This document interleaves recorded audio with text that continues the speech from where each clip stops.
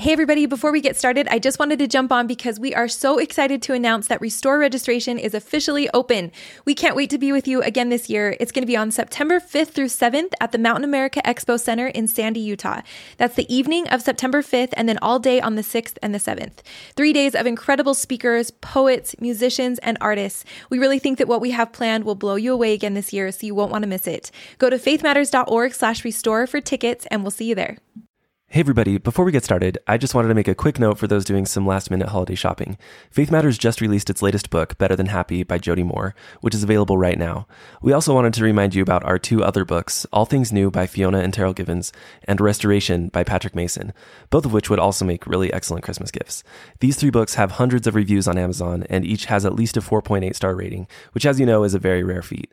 We're really honored to have worked with these authors and happy to be able to get their insights out into the world. To find out more about these books, of course, you can head to Amazon or Deseret Book, or you can head to faithmatters.org and click on the Books and Courses link in the main navigation menu. Thanks, and we'll get right into the episode. Hey everybody, this is Aubrey Chavez with Faith Matters.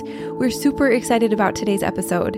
And while many Faith Matters listeners know and love today's guest, those who've joined us just this year may not be familiar with him quite yet. We spoke with Thomas Worthland McConkie, who is one of the most fascinating Latter-day Saints you'll ever meet. Coming from a family that claimed LDS apostles on both sides, Thomas left the church as a teenager, moving to China and deeply exploring Buddhism for 20 years.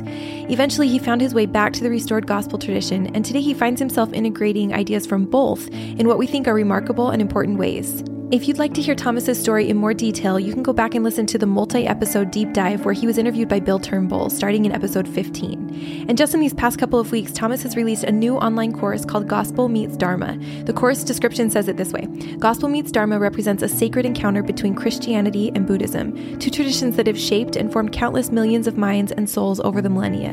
In this interspiritual dialogue, the unique fruits of each path come into clear relief, while giving rise to a beauty that transcends and includes them both.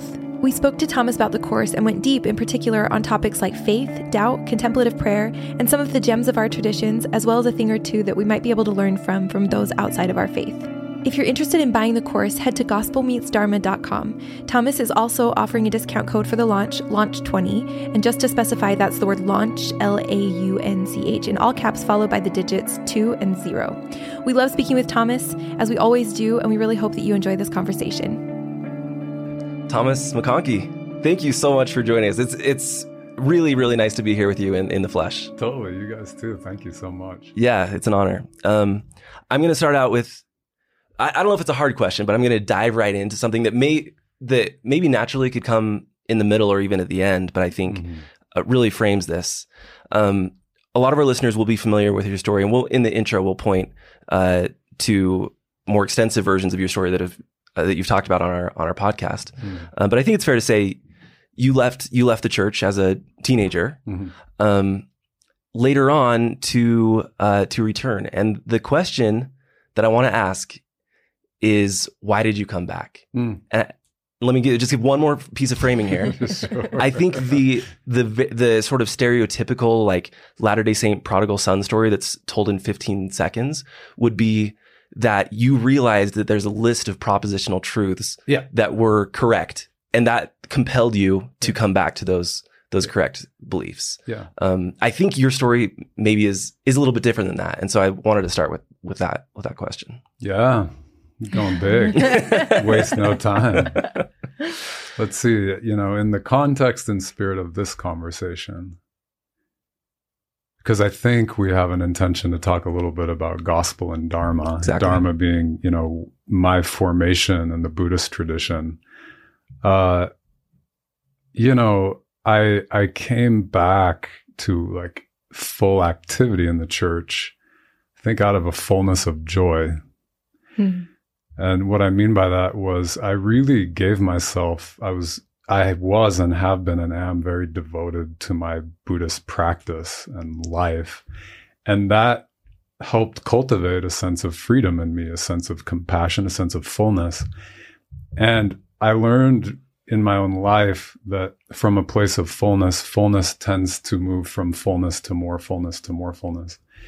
And it was really clear to me intuitively that there was more fullness to be had in this tradition, in the restored gospel.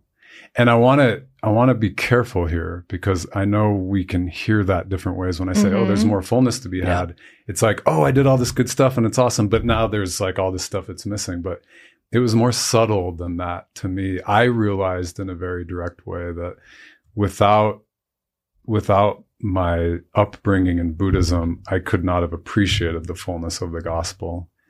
And I believe more and more the times we're in, that people of whatever faith tradition or non-faith tradition they identify with, they'll realize that there's fullness beyond fullness beyond fullness available to them if they're willing to really ground in what they stand for and believe in, but also be simultaneously open and vulnerable to the fullness that escapes our traditions.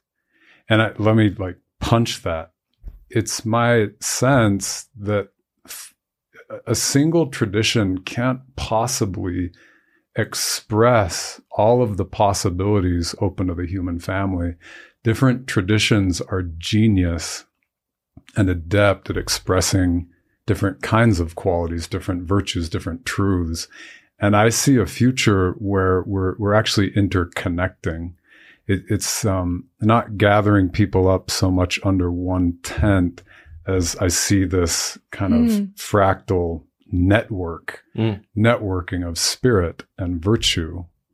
And we would say in our tradition, Christ's love. Yeah.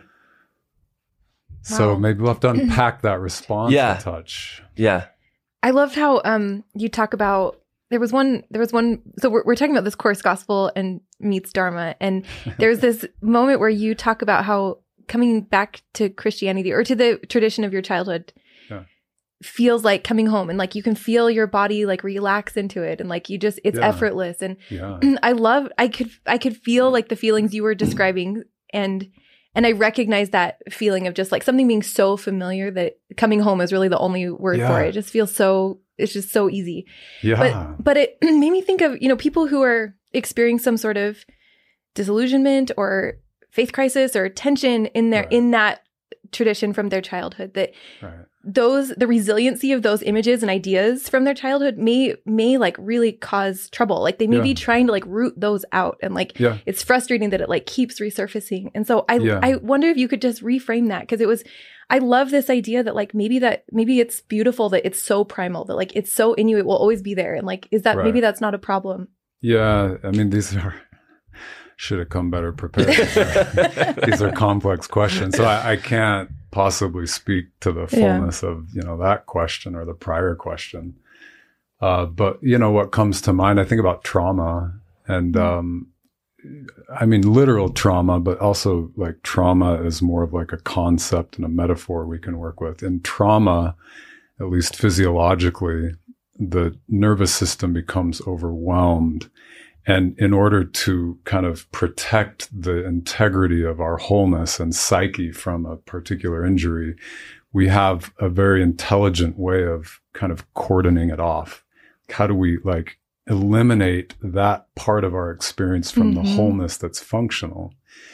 And this is not my area of expertise, but I think I understand it well enough to say that that's beautiful, and that it's an adaptive style of just working with tremendous hardship in life. But the potential price tag on that is that we've lost a part of ourselves. We've lost function.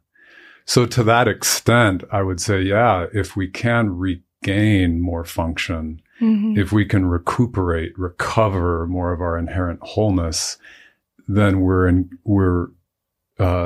recovering our inherent freedom at the same time. So there is a power in recovering that wholeness. And I think not always, but often that recovering of wholeness comes through really deeply reckoning with the pain and the injury that we might have sustained through our upbringing, our formation, and whatever traditions we come from.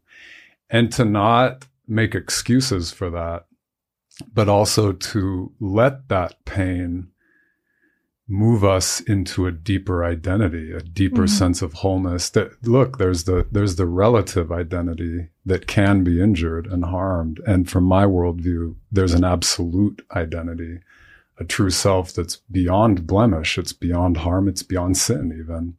So how can we like stand in the integrity of this true self while not making any excuses about there was a relative harm done here? Mm-hmm. And yet I am so free. I am so pure. I am so redeemed that I can flow my loving compassion and service through this part of my life that was actually very painful for me at one time. Yeah. That's tremendous freedom, I think. And that's a little bit how I think about, you know, relaxing into the wholeness of everything we've been given. Wow. So are you saying, I guess, that there is something about the environment? You say in the course that there's a primacy to the environment in which we grow up. Yeah. And that in particular, for each one of us, it sounds like you're saying in some way allows us to experience more fully that freedom and fullness. And what is it about that home environment as opposed to like why couldn't it have been for you, to the extent this is true, that when you embraced Buddhism for 15, 20 years, that you couldn't fully embrace the fullness and freedom that may have been available to you? The freedom and fullness in the Latter-day Saint tradition? No. I want to make sure I understand that. No. I just mean freedom and fullness as general concepts that can apply to an individual. Or is that a broken paradigm? Is that what you're saying? Let me see here, because I want to go slow here and I don't want to paint too broad a stroke. Yeah. Because I can imagine listeners would hear potentially like, no, I did leave that tradition. It was harmful. I'm really happy in X tradition now. I've found something that works. Don't tell me I need to go back there.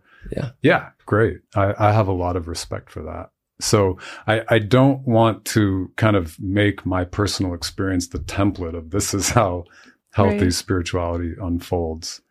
And yet I do like make a claim in the course and in my work that there is a primacy to like our native tongue is the kind of metaphor I use. Yeah. There's something, it's like when we speak our native tongue, it's invisible. It's like, I'm not even aware that I'm using language right now. I'm just being a human. Yep. And there's something liberating about that, potentially. I ran up against this in my Buddhist training where my teachers would refer to the Kuan Yin, Kanzeon, Bodhisattva, that we could... well, you should, get the course, listen to the course. But if I were to try to shrink it down, Kanzeon is the embodiment of compassionate service in, some schools of Buddhism. So I'm hearing it, I'm digging it, I'm on board. Like I'm hearing the concepts, I'm getting to know this Kanzeon figure. And yet it took me like a good decade before I realized like it's not singing to me the same way Jesus sang to me as a child. And again, being careful here, I'm not saying people need to go to Jesus. That would be far too crude, like a generalization to make. But I do think there's value in like being honest with ourselves, like what sings to me? And also, what areas of my life have I cordoned off because I had a bad experience back then? I was harmed then. And yet in kind of siloing it off, I lose out on a lot of the power and the flow and the gifts of that part of myself. So it's subtle to unpack. I don't know if it makes for good radio. I'm trying to like really entertain. It totally. I don't want to bog us down, but I want to like unpack it slowly because there's so many misunderstandings. I hopefully it's good radio. I think because to me it's a really essential question. I think a lot of people in their faith journeys, when a previously held belief gets challenged or seriously challenged or broken, there's often that within a person that experiences that, there arises a feeling of, well, I can, like you're saying, I'm going to cordon this off completely. I'm going to separate myself. Right. And so I think it is a really valid question because this is something I've asked myself. Like, is there something about the Latter-day Saint tradition that calls me to it simply because I'm a Latter-day Saint, and I always have been. Right. As opposed to the same way that Catholicism or Buddhism or Islam may call to people that hold those as their own home environments. I love what you're saying. Like, let me just elaborate on that a little bit. So I often hear this question about identity and like what we give ourselves to. And if we were raised Latter-day Saint, then in some circles, not all, but in some circles, it's like a strike against you. If like, oh, that's just what you were given. That's all you know. Right. Right. And so it's like, well, then you have a responsibility actually to really get out there and see like what's on offer other than your tradition, which of course you're comfortable there. That's where you've always been comfortable. There's some truth to that. I would agree that like, yeah, there is something that humanizes us by becoming more open and vulnerable to a plurality of traditions. But I think where the critics maybe get it wrong or they underemphasize it is the opposite truth. How can I say the opposite truth? It's something like, yes, I was born a Latter-day Saint, and therefore I have a responsibility to inhabit that tradition. It's the opposite truth that doesn't get emphasized. I have a responsibility because I'm a native speaker, because the power of the tradition and my ancestry flows through me.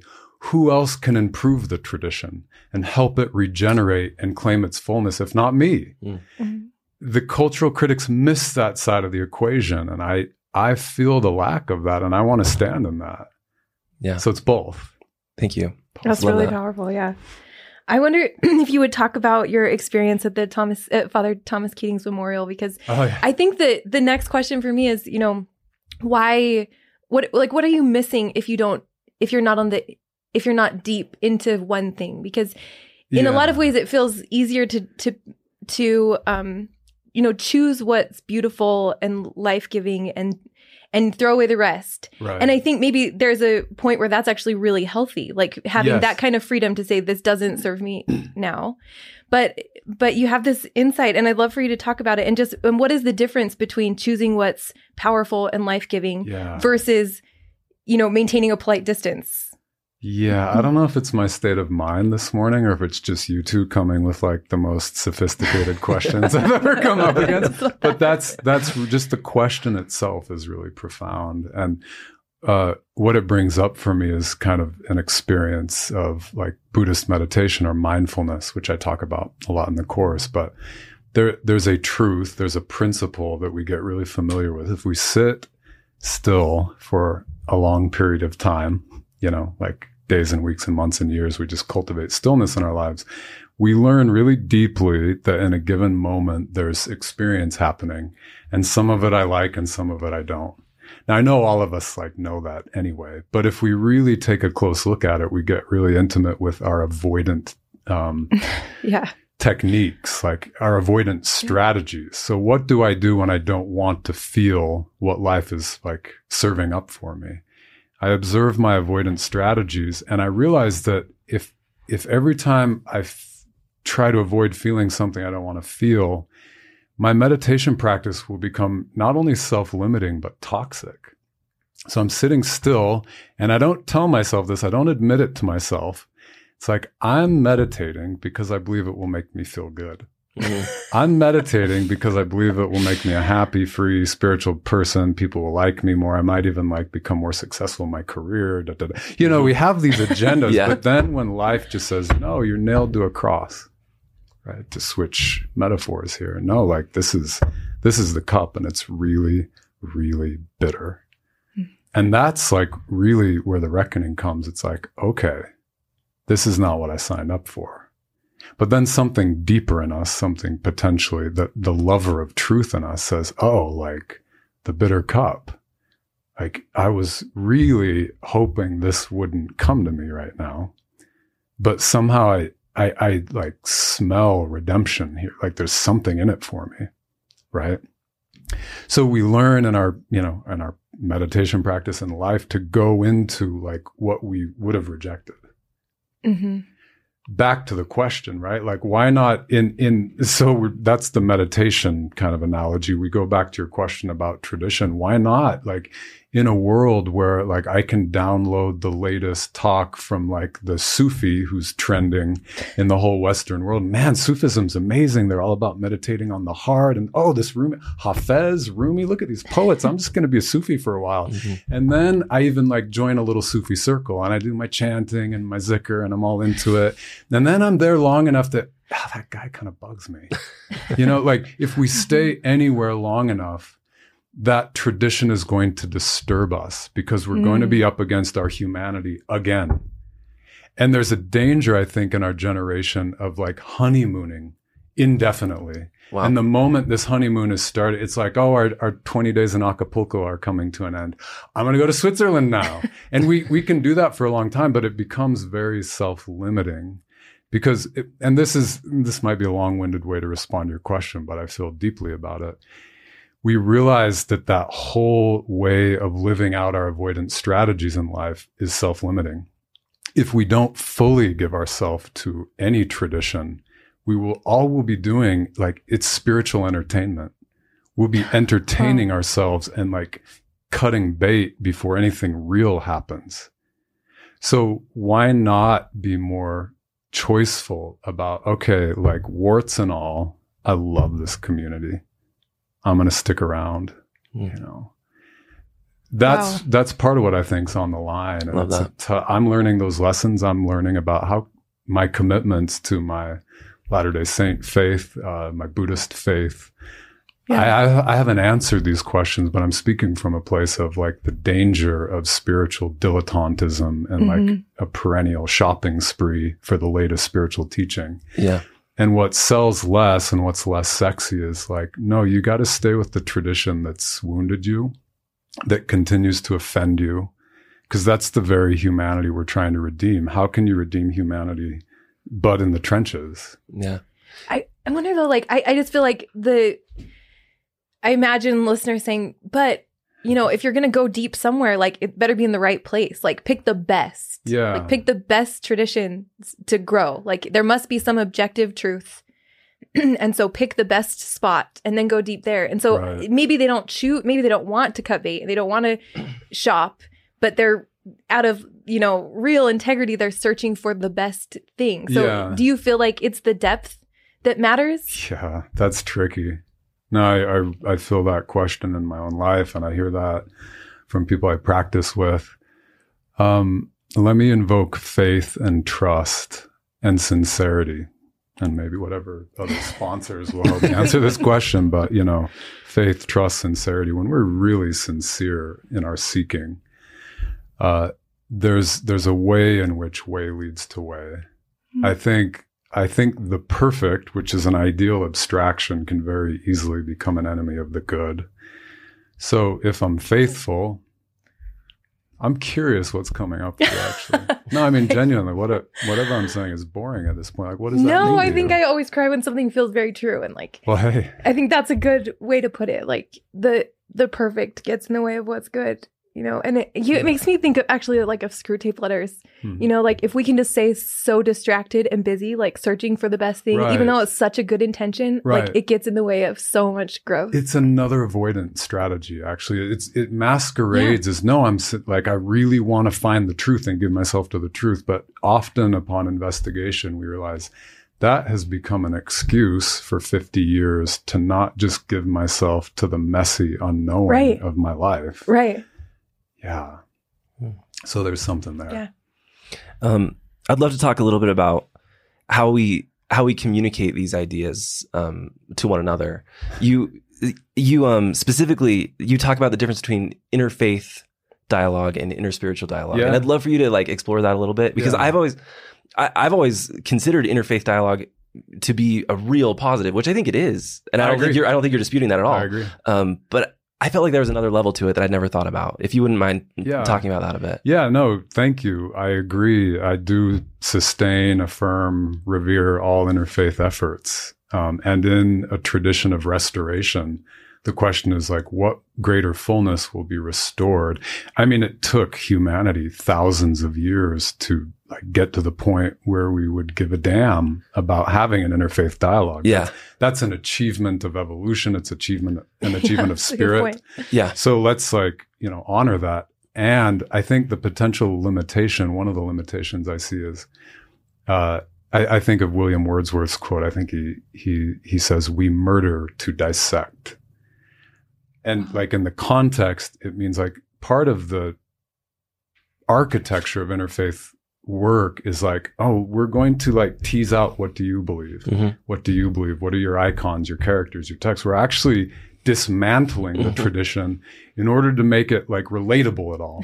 Right? It's like, you are so other to me. Like, tell me what you believe. Tell me, like, let's break it down. Yeah. And then I end up like understanding, do I understand you? I think I understand you, but only in parts, only in bits, only in sections. Yeah. Vivisection, right? Dissection.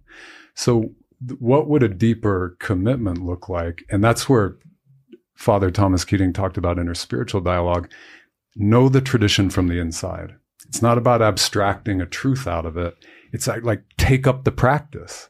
If you want to know Sufism, become a Sufi. I mean, I don't mean you have to take hand and become a card-carrying member. I mean, like feel the ritual, feel the poetry, feel the scripture and the community from the inside so that you're not dissecting it anymore and rendering it, dead. Yeah. Essentially. It's a high bar. Yeah. I feel like there's a potential listener, including myself, when I first heard about this course, that here's even the name of the course, Gospel Meets Dharma, and expects maybe what you're describing. It's like, well, here's where, Christianity or Latter-day Saintism, really is the same thing as Buddhism, or on a belief level. But it seems like you very intentionally tried to do something different. I hope I left you uncomfortable, so much so that like the discomfort by the end of I'm not doing a good job at selling the course. At this point. It was so uncomfortable. Yeah. No, but that was very intentional. I wanted to preserve attention. Like we cannot reduce one tradition to another. It's not the all roads lead to Rome kind of thing. It's like I'm going to actually have to risk myself at some of the deepest levels if I want to understand the fullness of part of God's revelation to the human family. Yeah. It's risky business. Yeah. It enlivens me. I feel strongly about it, obviously. Otherwise, I wouldn't be talking to you two about it right now. But I've found it has redeemed my Christian faith to do this, to really, I surrendered myself to the Dharma at a young age. And it took me so deep in my own experience that by the time I got to, the center of it, it's like there was nothing left of me. I didn't know who I was anymore. Mm-hmm. And yet that opened me up to a much greater measure of truth in my native tradition, right, of Christianity and the restored gospel. So I'm an advocate of this approach because I've seen how powerfully it can convert a heart. But of course, people have to decide, like, how much do I want to risk myself? What I'm saying is disputable. People could easily disagree with it, rightfully so, and keep doing exactly what they're doing in their life of faith. And that would be fine. Yeah. Mm-hmm. But for those who, like, hear the intent of my heart, I believe there's a path here that's really significant that I hope more people will adopt because I believe it's part of, what we're tasked with in the restoration. Yeah. To risk more for each other. Yeah. I love how you say that your Buddhism and Christianity activate each other. Yes. And there were a lot of times where you would bring up terms in the course that seemed like they would be in tension, like no self versus divine nature, or even just like the different ways of defining faith. So when you, with all that in mind, like, is it the fact that you're having to navigate these two ideas that are in tension that is causing this growth? Or, what do you mean by they're complementing each other? Like, because sometimes they seem a little bit mutually exclusive. Like they seem like they're teaching sort of like opposite ideas. Or is it that like you're having to wrestle and just decide what you think because now there's more freedom? Right. Or what do you mean by how are they complementing each other? Well, thank you. Let me zoom out and say that a deep intention I had in creating this material, Gospel Meets Dharma, is to not try to tell people like, hey, you should know more about Buddhism. And that would have been an easy play because like lots of people I meet are like, oh, I want to learn Buddhist meditation. Totally. But yeah, like I could sit you could here like ride the trend a little bit. I could sell Buddhism to people. Yeah.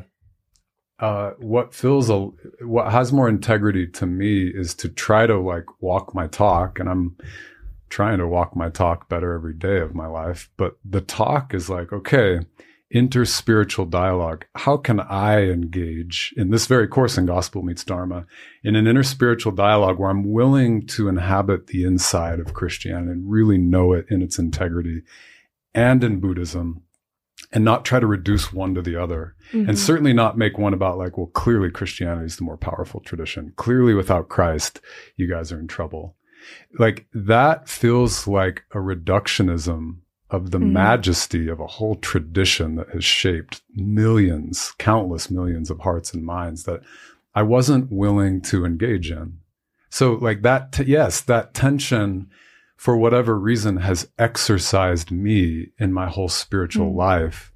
And actually having paid attention to that exercising, it's like, no, there's something, it's not just an accident here. There's something for all of us, whether people are into gospel or Dharma.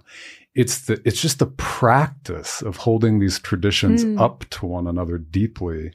It reorganizes us. It opens us up. It gives birth to a new creature in a way that I just wouldn't have anticipated. And now I'm kind of evangelizing it. Like I think it.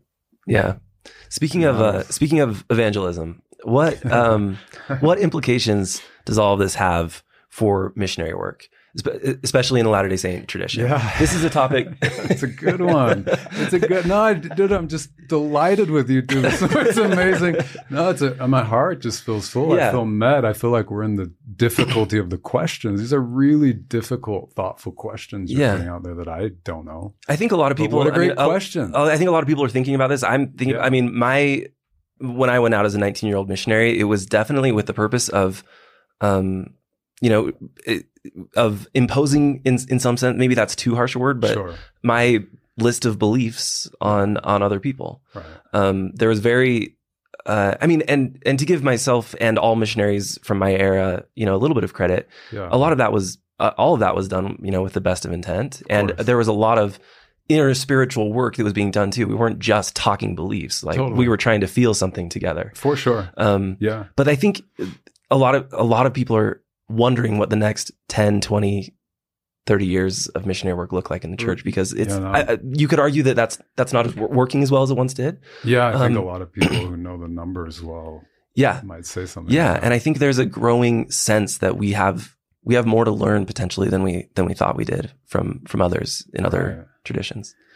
Yes. I'm just really moved by the question because I deeply care about the power of the restored gospel spreading like holy fire across the planet. Mm-hmm. And I believe the missionary force we have is one of our greatest tools to help that happen. Mm-hmm. And to your point and your question, how could it be even more powerful and effective as a program and an intention than it already is? So that the question is really moving to me. I just want to take a full pause on that.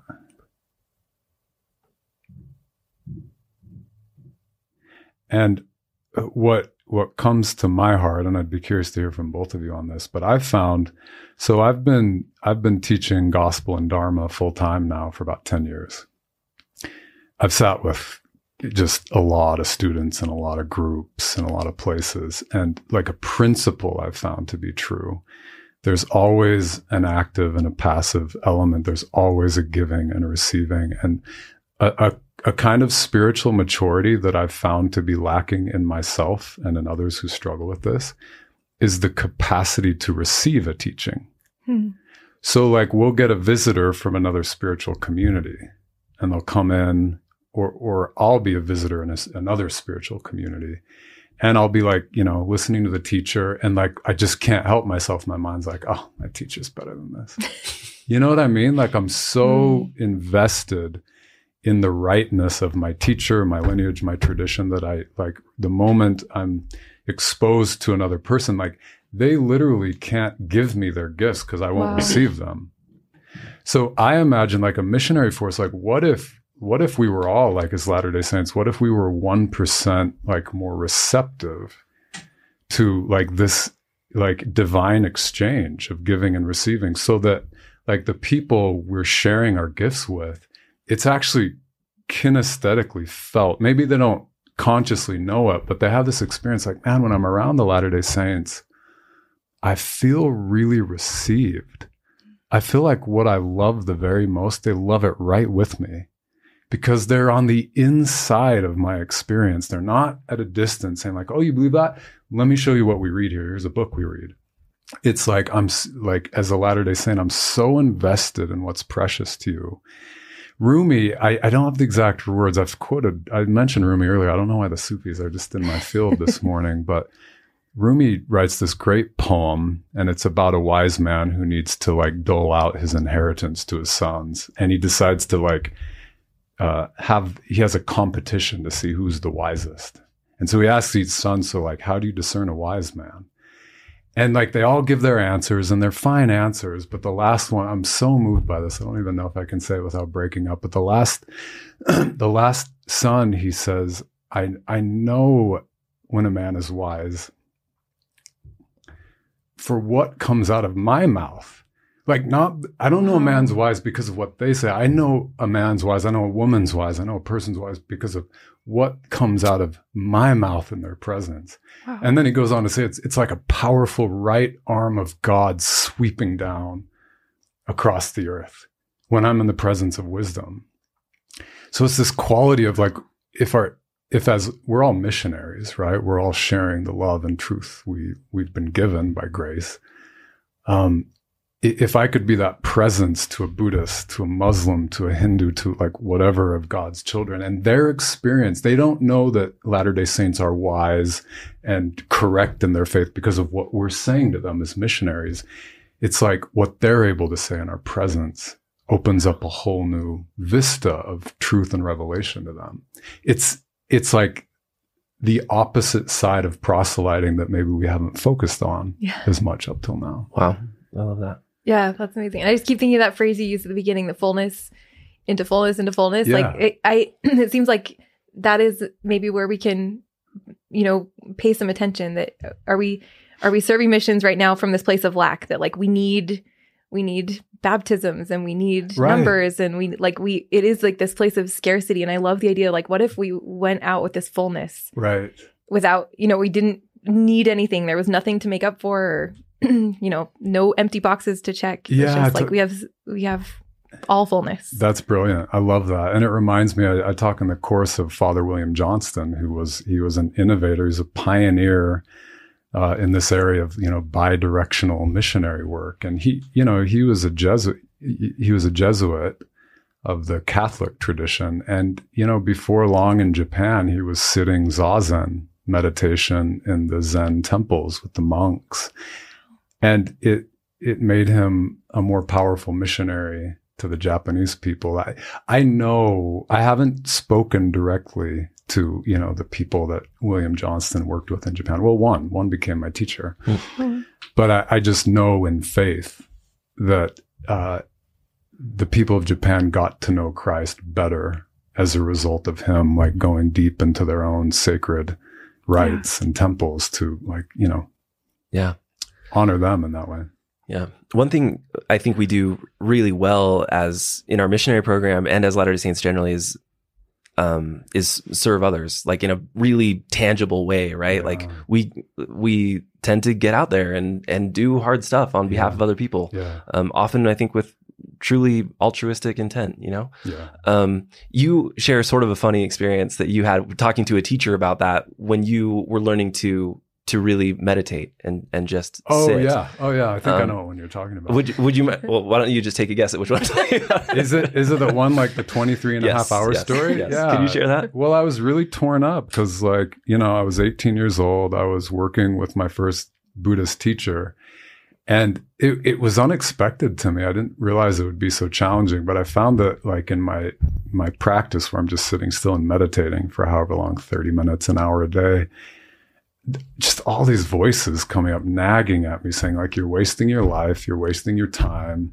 From a religious point of view, it's much more holy, efficacious, fill in the blank, to like go serve people than to sit there in stillness. Yeah. And so after like just being tormented by these demons on my cushion, I came to him. I'm like, this is what I'm struggling with. I have a really hard time sitting still because I have this belief that it's better to go serve.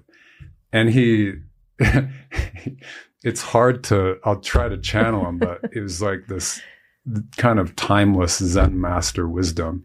He just,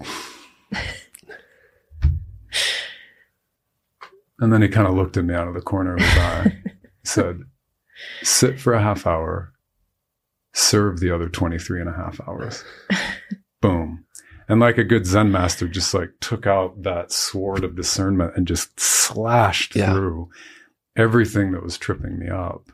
And it really taught me in a deep way how interpenetrating, how interdependent the paths of stillness and service are. Yeah. And actually the quality of my service over time became better just by my willingness to kind of be in my own stillness. Right. How so? The quality in the sense that your motivation had changed, or my whole being had changed. Yeah. Like if we serve out of a sense of like, I should serve. Yeah. That's fine. Like to your point, like in the worst of scenarios, I should serve and I'm going to go serve. I think good things come from that. Yeah. People might take me to task on that, but even service with not the best motives ends up bearing its own kind of fruit in ways we can't totally understand. But how much more so if I'm willing to sit with my own disturbance, my own sense of lack, my own insecurities, my own judgments about myself and humanity. If even some of that can be cleaned up, and even 2% more the next time I serve somebody, it's coming from a place of presence and fullness. Yeah. You know, they receive the quality of that presence and fullness that maybe wasn't there before. So we need both. Yeah. We need both paths. Yeah. I love that. I want to make sure that we spend a little bit of time on this concept of faith. Yeah. Because, you know, we've talked so much about doubt in our own tradition, and in Christianity broadly, I think doubt is like this very threatening word. And so I loved hearing you talk about faith and Buddhism, and because it wasn't even a defense of doubt. It was just like, it's like everything turned upside down and you didn't have to defend it. It was such a beautiful way to for me, it felt like a redefinition of faith, kind of. So could you talk about, you know, how you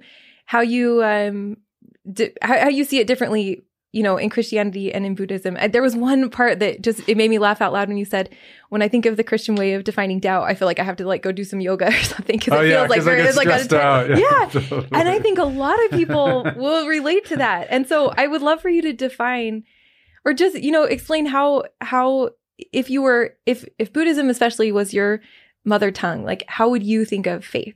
Yeah. Oh, cool. Thank you for serving it to me in a way that I can relax. Like, oh, okay, I can. Yeah. How would I respond to it then? Faith and doubt. Well, for starters, you know, in the Buddhist tradition, particularly Zen, we don't regard faith and doubt as actually two separate things. That could lead down a mystifying non-dual path if I indulge that, but let me just say it, that like, what if faith and doubt are actually two sides of the same coin? And in that sense, like doubt as an expression of faith. For example, if I have sincere doubt, I'm exercising humility in my own finiteness. How is that not faith, right? Faith, faith in the sense that we often understand it, it can calcify and become crusty and actually serve to defend us against greater revelation and transformation. Yeah. So doubt in a Buddhist sense is like this necessary countervailing force, counterpart that is continually reminding us like, you don't actually, well, let me put it in the form of a question. Are you sure about that? Are you sure you know what you know? Right? And that, when we hear that as Latter-day Saints, the mistake I think we make is then we do the same thing with doubt that we do with faith. We calcify the doubt. Right. And so we say like, oh, that's a bad thing, because if you just doubt, then you're just doubting. But no, like doubt and faith are much more fluid and free-flowing than that. doubt in its healthy expression even doubts itself. Mm-hmm. And that takes some time to feel into that subtlety, but I sense you too resonating that if I doubt even the quality of my own doubt, I doubt that I know something.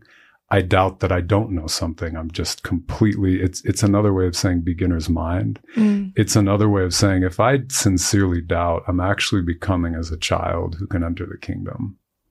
Wow. That's where the traditions start to like come very closely together on that point. Yeah. In the course, you use the terms lightsome faith and darksome faith. Christian terms, yeah. Yeah. Could you define those? Well, yeah. I mean, without oversimplifying, the darksome faith is doubt. Yeah. The darksome faith is it pulls away all of the constructs, all of the outworn ideas, all of the beliefs I have that are actually not life-giving, but they're life-negating. And those beliefs are like getting between me and greater knowledge of Christ.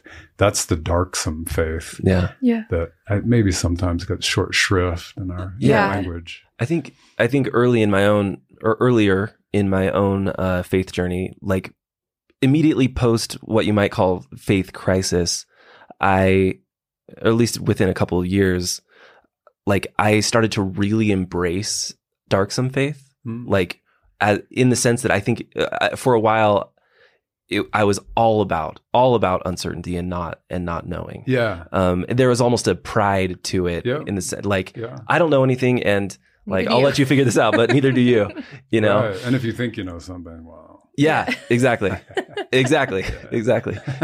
So if you were to speak to me, in that stage, in that mentality, well, I guess the question might be, would you want to pull me out of that? And if so, yes. how would you do so? It's a great question. Well, and again, this is an experience that's more elaborated on in Buddhism, but to really doubt in a way that is faithful, we have to lose our mind. We have to lose our mind. So like if I were, counseling with that Tim of however many years ago, who just confesses that, oh yeah, I'm so identified with doubt now that when someone tells me I have faith, I secretly feel superior to them because I know that the deeper truth is like, you don't know anything. Like, how can we actually even like let that go? So that the mind and the heart just open up into a state of like, it becomes like, if I can put it into words are limiting, but it's something like, oh, I love doubt. I love what this is opening up in my spiritual life. And this person loves knowing, and like, that's weird. Yeah. Like, what does that mean? I don't even know what that means. Like, it's like it's doubting our own capacity to know another person. It makes us a lot less judgmental for starters. So it's again, we fixate the doubt. We do this. We relate to doubt the same way we relate to faith. But how could they both become so fluid that, like, in one moment we can't tell the difference between faith or doubt because they're both expressions of absolute openness and a converted heart? Yeah. I think that's what the teaching is bringing us to.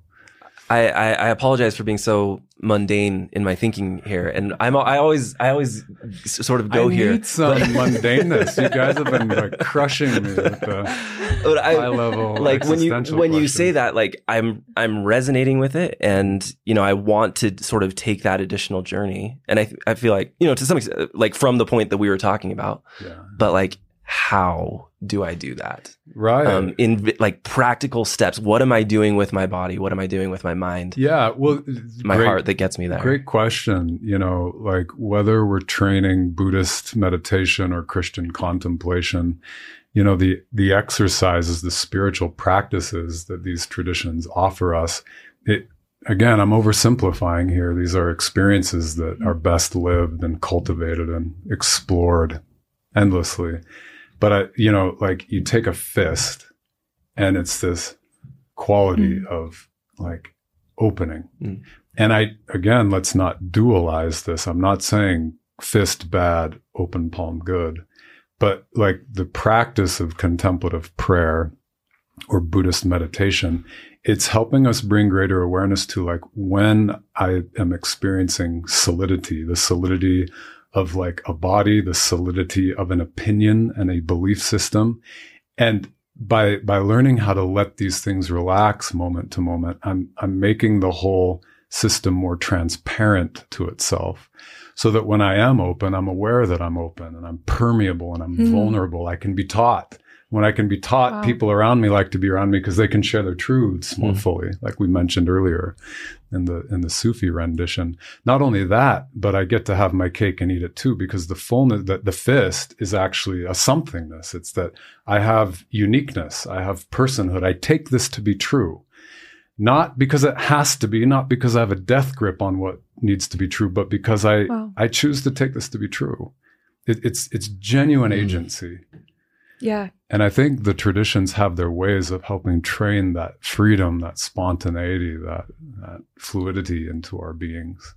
I feel like that is so important. I've had like countless conversations, and I've experienced this too, where you feel like, when something starts deconstructing, you feel like you have to deconstruct all the way, like it dominoes fall, it and runs pretty away soon, with itself. Right. And then pretty soon you're deconstructing your most sacred, like very personal experiences, and like ripping that out. Like you're deciding like, I can't have this anymore, So intuitive. That's exactly what I'm pointing to. And I've worked with so many people in this process where like they open up the doubt because they have an intuition, I think a genuine spiritual intuition. Like, no, I'm big enough to doubt. It's okay if I doubt. My parents told me not to, but we do things differently in this generation. Exactly. We set out on that path with all the best intentions, and then it just runs away with itself out of the habit of what we've been doing our whole lives. So if we can recognize that moment of opportunity where like the doubt actually, in the depths of the doubt, it recongeals into a whole new belief that we would have never, like, there it is, like my bedrock. Right? We find our deepest faith in our deepest doubt. Wow. Yes. Yeah. Yes. Yeah. I do too. Yeah. I can feel like my like, this is just my Latter-day Saint roots. Like I want, like in personal progress, when I was in Young Women's, we'd have, like, here's your goal, and then you have 3 steps, and it would take 3 weeks, and like, here's the things you're going to do to get to this point. Yeah. And I can feel that, like, I want to know exactly what it looks like and how to get there. And I want, like steps and goals and stuff. And I feel like we still kind of teach that in our tradition, that, the goal is to have like the fist, to have like solid knowledge. And like, if you don't have that yet, like that's the direction you're trying to go. Right. And so is this one of those cases where like these two ideas are sort of conflicting? Like, is this a place where Buddhism could be healing for our community? Because it seems like I can't see how both of these, how you could be trying to do both. Right. Yeah, I don't know. Good answer. It's a beautiful question. It's a really beautiful question that I want to live into with you. Yeah, that's hard. I think that's hard. I think we have a lot of like, it's easy to attach your identity to the fist. Yes. To attach, at least in our kind of community where we're meeting and we're expressing these lists of, I love how you talk about how sometimes we confuse scaffolding with the ultimate. Yeah. And I think occasionally we can turn, a fast and testimony meeting into this like profession of scaffolding, and like, and it can really become part of who you are. Like, can you profess all of the same things, and like, how much do you really believe today? And I think that can be a really like threatening experience. And so I like this idea that like, maybe the goal isn't to get to that really solid, list of very specific beliefs. Imagine, I'm just like kind of going in this direction with you. Imagine a testimony meeting where, for whatever reason, just it's who showed up that day, it's who the spirit moved to speak. You hear almost exclusively an expression of people standing up and saying, I thought I was really sure about this for a long time, and now I don't know how I see it. And you like kind of feel that rush through and like, and then someone else stands up like, you know what? I knew this was true 5 minutes ago, and now I don't know what I know. You can imagine after an hour of that, like the quality in the room is different than when 50 people stand up one after another and say, this is true, this is true, this is true. And it's not that one's right and the other's wrong. There's a polarity here. There is there's truth that can be discovered in the proof of opposites, to put it in Joseph Smith's words. So yeah, I hope as Latter-day Saints, we can recover more of that energy and that freedom that comes through just the simple act of like, I don't know, Yeah. Yeah. I love that.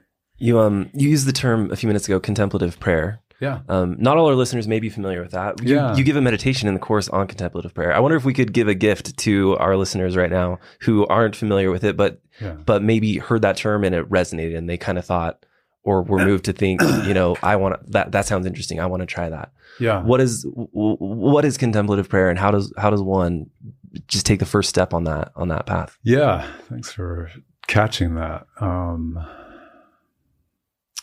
So, there are a lot of words: meditation, mindfulness, contemplation. There are words, and for non-experts, they sound like they're all pointing to something similar. I try to be really conscientious about when I say which one, and in this case, contemplative prayer.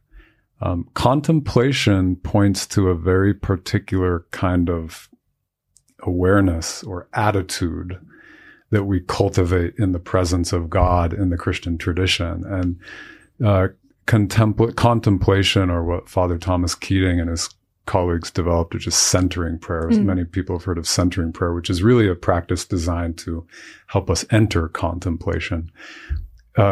Contemplation is an experience that can't be put into words, but here I go.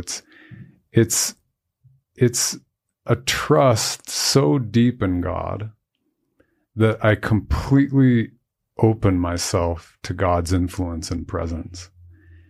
And that influence and presence runs so deep that I can't even know through my own human faculties what kind of work God's doing with me. Let me pause here, because it's unique to the Christian tradition. It's powerful, and it's very different than the Buddhist approach, I might say. But it's one thing to say like, I'm going to be still, and it's time to just like let go and let God, let Jesus take the wheel. My wife likes to say. And if I do that, if I let God in, then God is going to heal my wounds and redeem my humanity and help me forgive this person. And there goes our agenda again. And what's just radically vulnerable about contemplation as a Christian is that I trust the power and the activity of the divine so fully that it's like I give away the keys to my house and all my treasure chests and everything I hold most precious, and I don't even ask a question about it. Like the divine is working on such a deep level in us that we can't even know what's happening. It's in Thomas Keating's words, it's too subtle for any human faculty to perceive. So how do we say yes to something that we don't even know what we're saying yes to? That's true faith. Yeah. Right? And I can't remember if I talk about this in the course. I talk about a lot of stuff in the course, but St. John of the Cross renders it so poetically. He says, pure faith is a ray of darkness to the soul. Yeah. We're used to the ray of light. I love light. Right. I love knowing stuff. I love having my house in order. The ray of darkness is the faith is so pure and so dark. I know nothing but absolute trust to God's presence and God's will. And to whatever extent that God gifts us with the grace of contemplation, we find ourselves, walking the world. How can I say it? It helps us put into perspective. The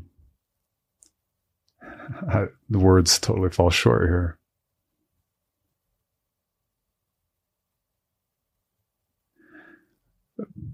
Paul says that, he, in the New Testament, it's not I who live, but Christ lives in me. The gift of contemplation is to be situated, to see ourselves situated in the scheme of things, how ultimately infinite we are and how ultimately nothing we are simultaneously. And it kind of changes the way we move. It changes our motivations at the deepest level. I'm curious how practices like fasting and petitionary prayer can still fit in like that tastes so good. That feels so right. Like I can feel that that's like such a deep faith, and it feels so much more expansive than needing something to happen so much, and you try to convince yourself you believe it enough and beg and plead, and like you feel like, you know, you're begging God to change a situation for you. Like this feels better than this feels more peaceful than that. Just a deeper trust that maybe it will be different. Totally. But how does like fasting and petitionary prayer fit into this idea of contemplation? Yeah.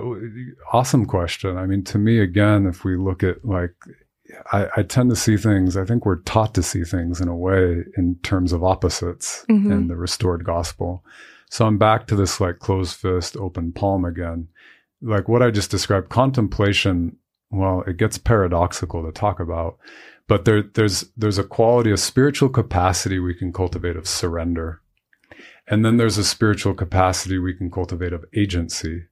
And like the agency, the exercise of will and surrender, they turn out to like not be different in the end. So in some moments, what my spiritual life is calling for is a deeper faith, like a total letting go. And then petitionary prayer, having been graced by contemplation and God's will and presence, I am actually more guided to offer a petitionary prayer on this person, these people's behalf. So I've found in my meager little prayer life that the contemplation sharpens the petition.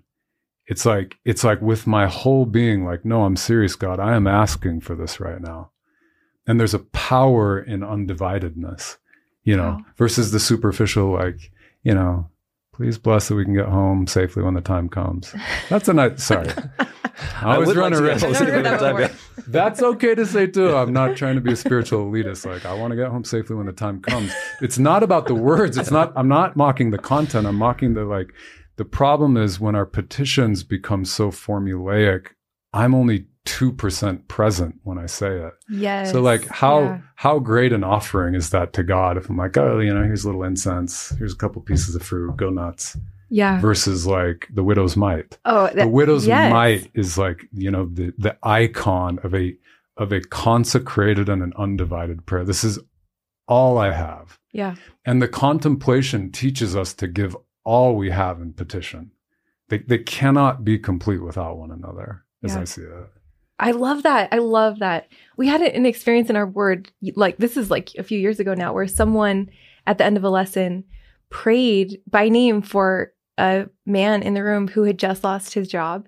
Yeah. And I think it's the presence that you were, it felt, it was so different. It was like the realest prayer. Yeah. And it was asking, it wasn't, whatever happens and it's okay. It was like, we are all like, everyone's together here. And like, we are asking for this very specific thing with all of our intention and presence. And that felt totally transcendent. Like, so I've never like put my finger on it. That I think that's what it was. Totally. I love that. Beautiful. Yeah. Well, thank you. That was, I think that's really it feels like with all of these things we're talking about, there's this element of transcend and include, right? Like we're not saying we're moving beyond faith to doubt, and we're not saying we're moving on beyond petitionary prayer to contemplative prayer. Yeah. Like all of these things are, it's including all of them. Yeah, totally. I mean, where would we go? But right here. Where is there to go? But right here. But if we can include more of the fullness in right now. Yeah. Yeah. Yeah.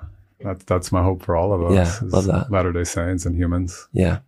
Do we have time? I have one more thing I really would love to talk about. Oh, we're good. Really? Okay. I really would love to hear you talk about, so you kind of talk about how, in a really crude way, like the problem in Christianity is sin and the problem in Buddhism is suffering. Yeah, I think, the way... If you're going to sum it up in a sentence. Yeah, sin and suffering. Yeah, so I really like how you...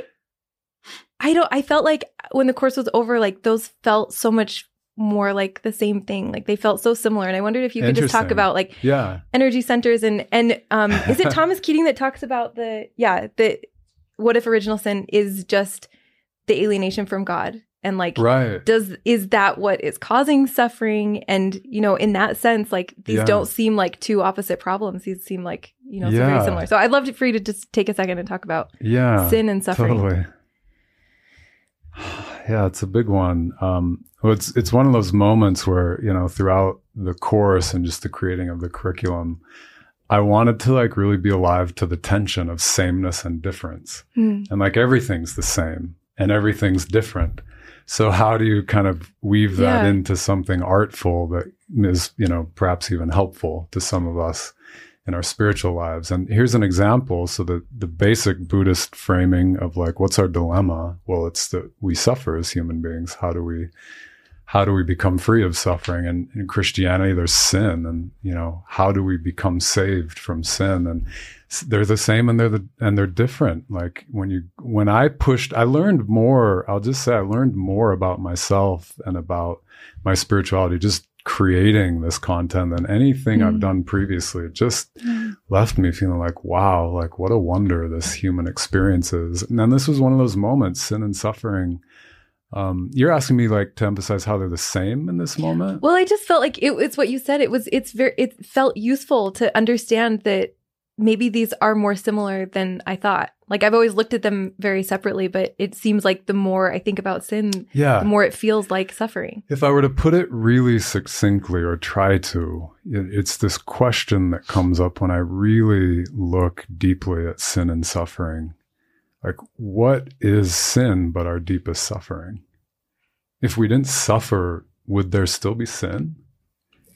And I'm not saying that glibly, like I would want you and everybody listening perhaps to investigate that. Like, okay, what if I just reframe this person, that person, my own sinfulness? What if that's just coming from the depths of my own suffering? And what if when I really investigate my own suffering, I notice every time I'm really suffering, that's when I act out. That's when I do something that's contrary to the law of the gospel and the cosmos.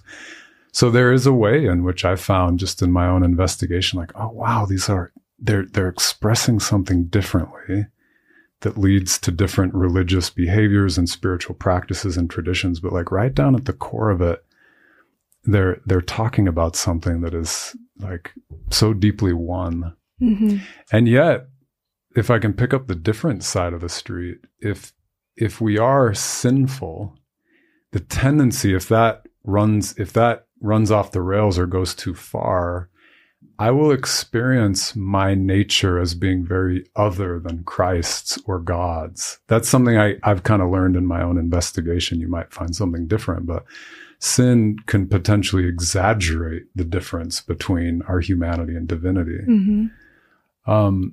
If we just look at suffering, if we go too far with the suffering paradigm, I've learned this just in my, lifetime in Buddhism, but there's something so significant and that feels so spiritually insightful and just cosmologically real about an intercessor or a savior. If there's only suffering, if there's no sin, well, then like mechanically, I can just meditate. And if I know, I have an itch right now, but I'm not going to scratch it because I'm going to like have equanimity with my itch. And, I do that enough times and boom, no more suffering. I'm saved. I just saved myself. The illusion that we can run into if we're not aware of sin and savior, sin and salvation, is that this whole question of like, by what grace am I actually saved?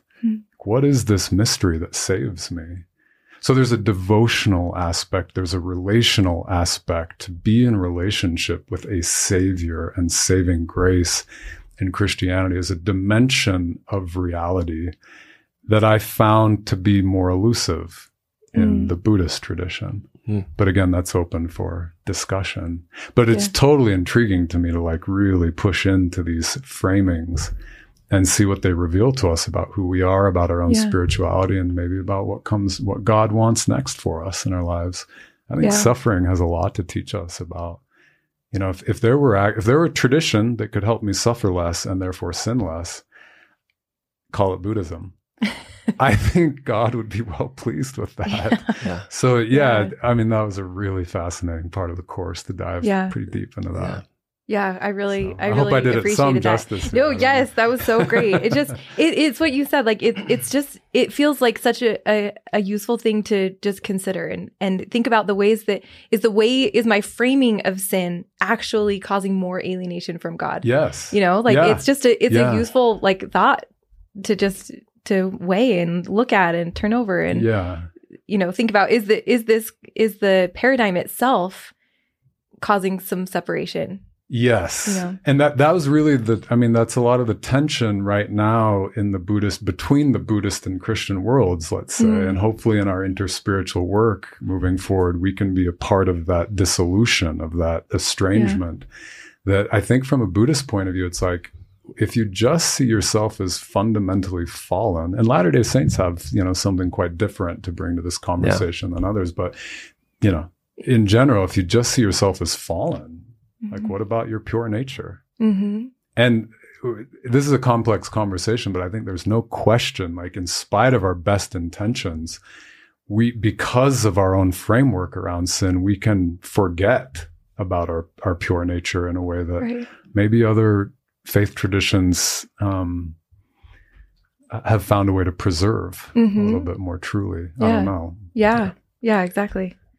Maybe as we wrap up, one of the most fascinating parts of the course to me was, and I think it was near the end, you talked about strengths and weaknesses of each tradition. And actually, Aubrey and I, a couple of years ago, we did a little very mini series on the podcast about what we called it gems and baggage. And we were looking specifically at the Latter-day Saint tradition. Cool. But maybe that's a good place to end. I was sweating bullets that day in the well, workshop. that's why I brought it up. Man, they're coming for me. It's all over. I had a good run. I think it's really valuable. And if you'd like, we can end on the strengths of Christianity, because then everyone will leave with it. Don't make me go back there, Tim. I'll take the strengths. You take the weaknesses. Are you asking about the strengths of Christianity? I mean, I think Christianity is what I'm most interested in for this question. If to the extent you want to, I mean, in the course you talk about Buddhism as well. But I'd like to hear a little bit on weaknesses and strengths and there comparatively. Yeah, no, let's all talk about it for a minute here. And should we get more specific? In the course, I really wanted to spring a broad tent for like humanity. So I focus less on restored gospel to make it more inclusive to the broader Christian community. Yeah. Do you want to look at Christianity, or do you want to look at restored gospel? Or if you've got restored gospel off the top of your head, I think that would be really interesting. That's the most interesting to me. I definitely let's do that. Yeah, strength, and like let's let this be a emergent conversation. If you all have something like right at the top of mind, by all means. But I'm just kind of feeling into what's true now. Strength. This could be underrated. I got one, but like in God's great wisdom and in like allowing this tradition to be forged on the Wasatch Front with a people under duress, like what I find baked in, you mentioned this earlier, but baked in now to the tradition, I would argue, it's not just a cultural phenomenon that glanced off us, but like I feel like baked into the tradition is a sense of concrete care and service. And it's rare. I haven't seen an organism like it on the planet. That is a tribulation that God has magnified into a completely unique gem on the planet, as far as I'm concerned. Love that. That's just a warm-up. Yeah. Boom. You guys go. Yeah, let's just knock it back and forth. I mean, community is the thing that comes to mind first for me. Like just how, I mean, even just logistically, the fact that like we are just set up to intersect with so many other lives on such a regular basis, and we don't have to do that ourselves. Like it's set up for us. I think that all by itself can be such a gift. But since that's kind of the one you said, I think another thing that I do value is how much it's sort of just part of our culture to like we're active. We're like active. I mean, it's funny that we use that word, but like it's such an active faith. Like it just feels like and maybe this is one of those things that can be a weakness too, but I appreciate how much a part of my mind and my daily life our tradition is. Like it's something where there's always something to be done, and it feels like it seeps into every part of our life in a way that I haven't always appreciated, but I think that actually could be a strength. Like it could be a strength that's normal. Yeah. For it to affect every context, mini context during the day. Yeah. Absolutely agree. Beautiful. I've been trying to think of something that's not super cliched. I think for me, one actual strength is, and I think people may listen to this and say, "Oh, that's just being, a high demand religion," but like being such a big part of my life it's sort of like a forced encounter with what's real. Like you cannot say, I don't think, about the Latter-day Saint tradition that it's casual, and because it has things to say about what I'm doing all day, every day, what I ingest, about my sexuality, about my schedule, everything. It has forced me to confront all those different aspects of my life. And the way Richard Rohr might put this is, it gives me something to push against. And I think a more casual faith might allow for a more unexplored life. Mm-hmm. So I'm gonna go with that, I guess. Yeah, something to push against. I think that's awesome. Yeah. You know what came up as you two were sharing? I remember I was like at a Christian retreat with people from other denominations about 2 years ago.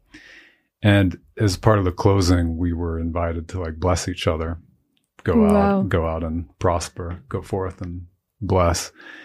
And we went around like offering one another blessings.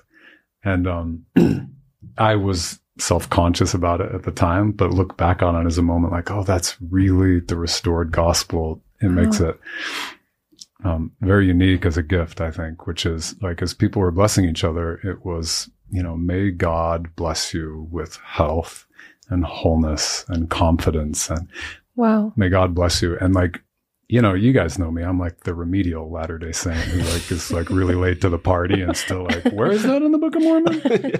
Where is ether? Is that before or after through next? So I'm like pretty pathetic.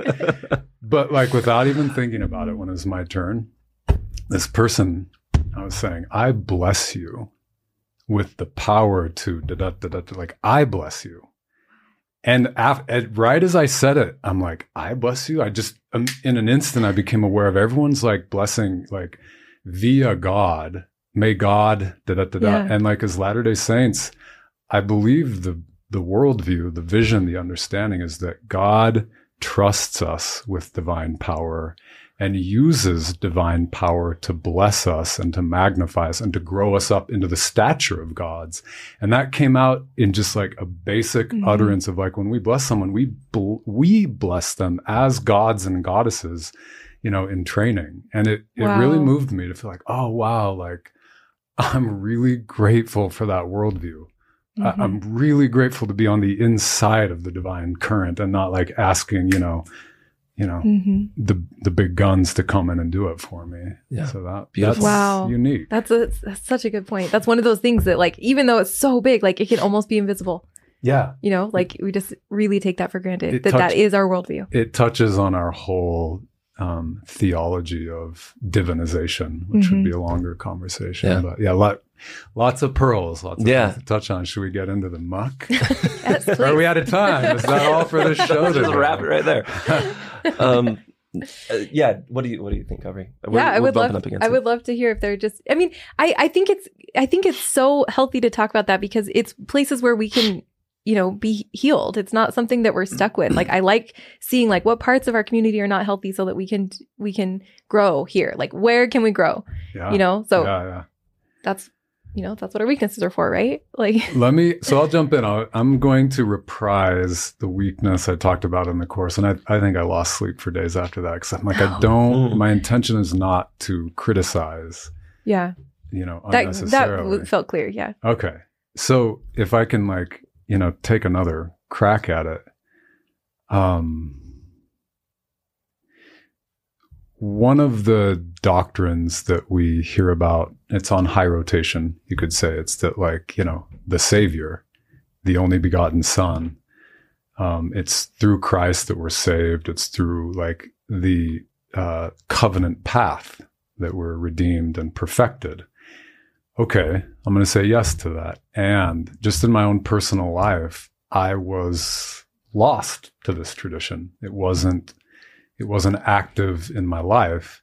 And it was a Buddhist Roshi, a Zen master, who in his own like Buddhist faith and doubt converted my heart to I don't know what. But it changed it so much that it opened me back up to a whole path, replete with gifts, namely the restored gospel. So I'm inclined to move into a paradoxical place with this doctrine on the only begotten Son and the covenant path, which from one point of view, it's like, oh, that's a great religion you have, but you don't have the covenant path. You don't have the rites, you don't have the rituals, you don't have the Son. But what if we kind of don't have the whole picture on that? What if Christ's atonement and his salvation is interdependent with the truths of other paths? What if we can't even access our own truths, but through other paths? That was the case for me. And I feel like that preserves the integrity of what we take to be true, but it makes some trouble to it, hopefully good trouble. And it says, okay, yeah, we have the covenant path and truths, but do we? Mm-hmm. Because what if there's like a deeper expression of faith for the three of us that we won't even realize for another 50 years until somebody generously offers us the gifts of their traditions that will open us back up to these deeper truths, right? Yeah. We need each other. And I think if I'm going to name a weakness, it's that I often experience a kind of like arrogance and alienation and this like really certain, this certitude of expressing like, oh, we got this. And I don't think it's bad for our missionary program, but I think it even can create a roadblock in our own spiritual development as Latter-day Saints. So, yeah, that's a really great way to put it. Yeah. And your life has been a real testament to that it wasn't a sorting. It was just like constant, like drawing broader circles it's an opening. I just think you're the guy to talk about this. Yeah, I guess I'm the poster child. Yeah. Yeah. I mean, it's disarming. It's disarming to see that, like, to hear you explain your journey, that it wasn't like, it wasn't about rejecting and, making columns of like what is true and what is false. Like it feels like you really have had this journey of opening and like that has brought you connection. And I think it is really, it puts in relief something that we can do to grow, Yeah. Thank you, Aubrey. So, I deeply hope it's an expression of gathering up all truths. Yeah. Yes. It's my best attempt at it today. Yeah. I'll die trying. We truly appreciate your vulnerability and continuing to share your story and your insights. Being here with us through the course, everything you've done, it's really appreciated. Yeah. Loved the course. Thank you so much. Okay, thanks so much for listening. We hope that this has been as helpful and enlightening to you as it was for us. Again, if this piqued your interest and you'd like to check out Thomas's course, Gospel Meets Dharma, head to gospelmeetsdharma.com and you can use code LAUNCH20. Again, that's the word launch in all caps followed by the digits 2 and 0 to get 20% off. Thanks so much, and remember you can check out more at faithmatters.org.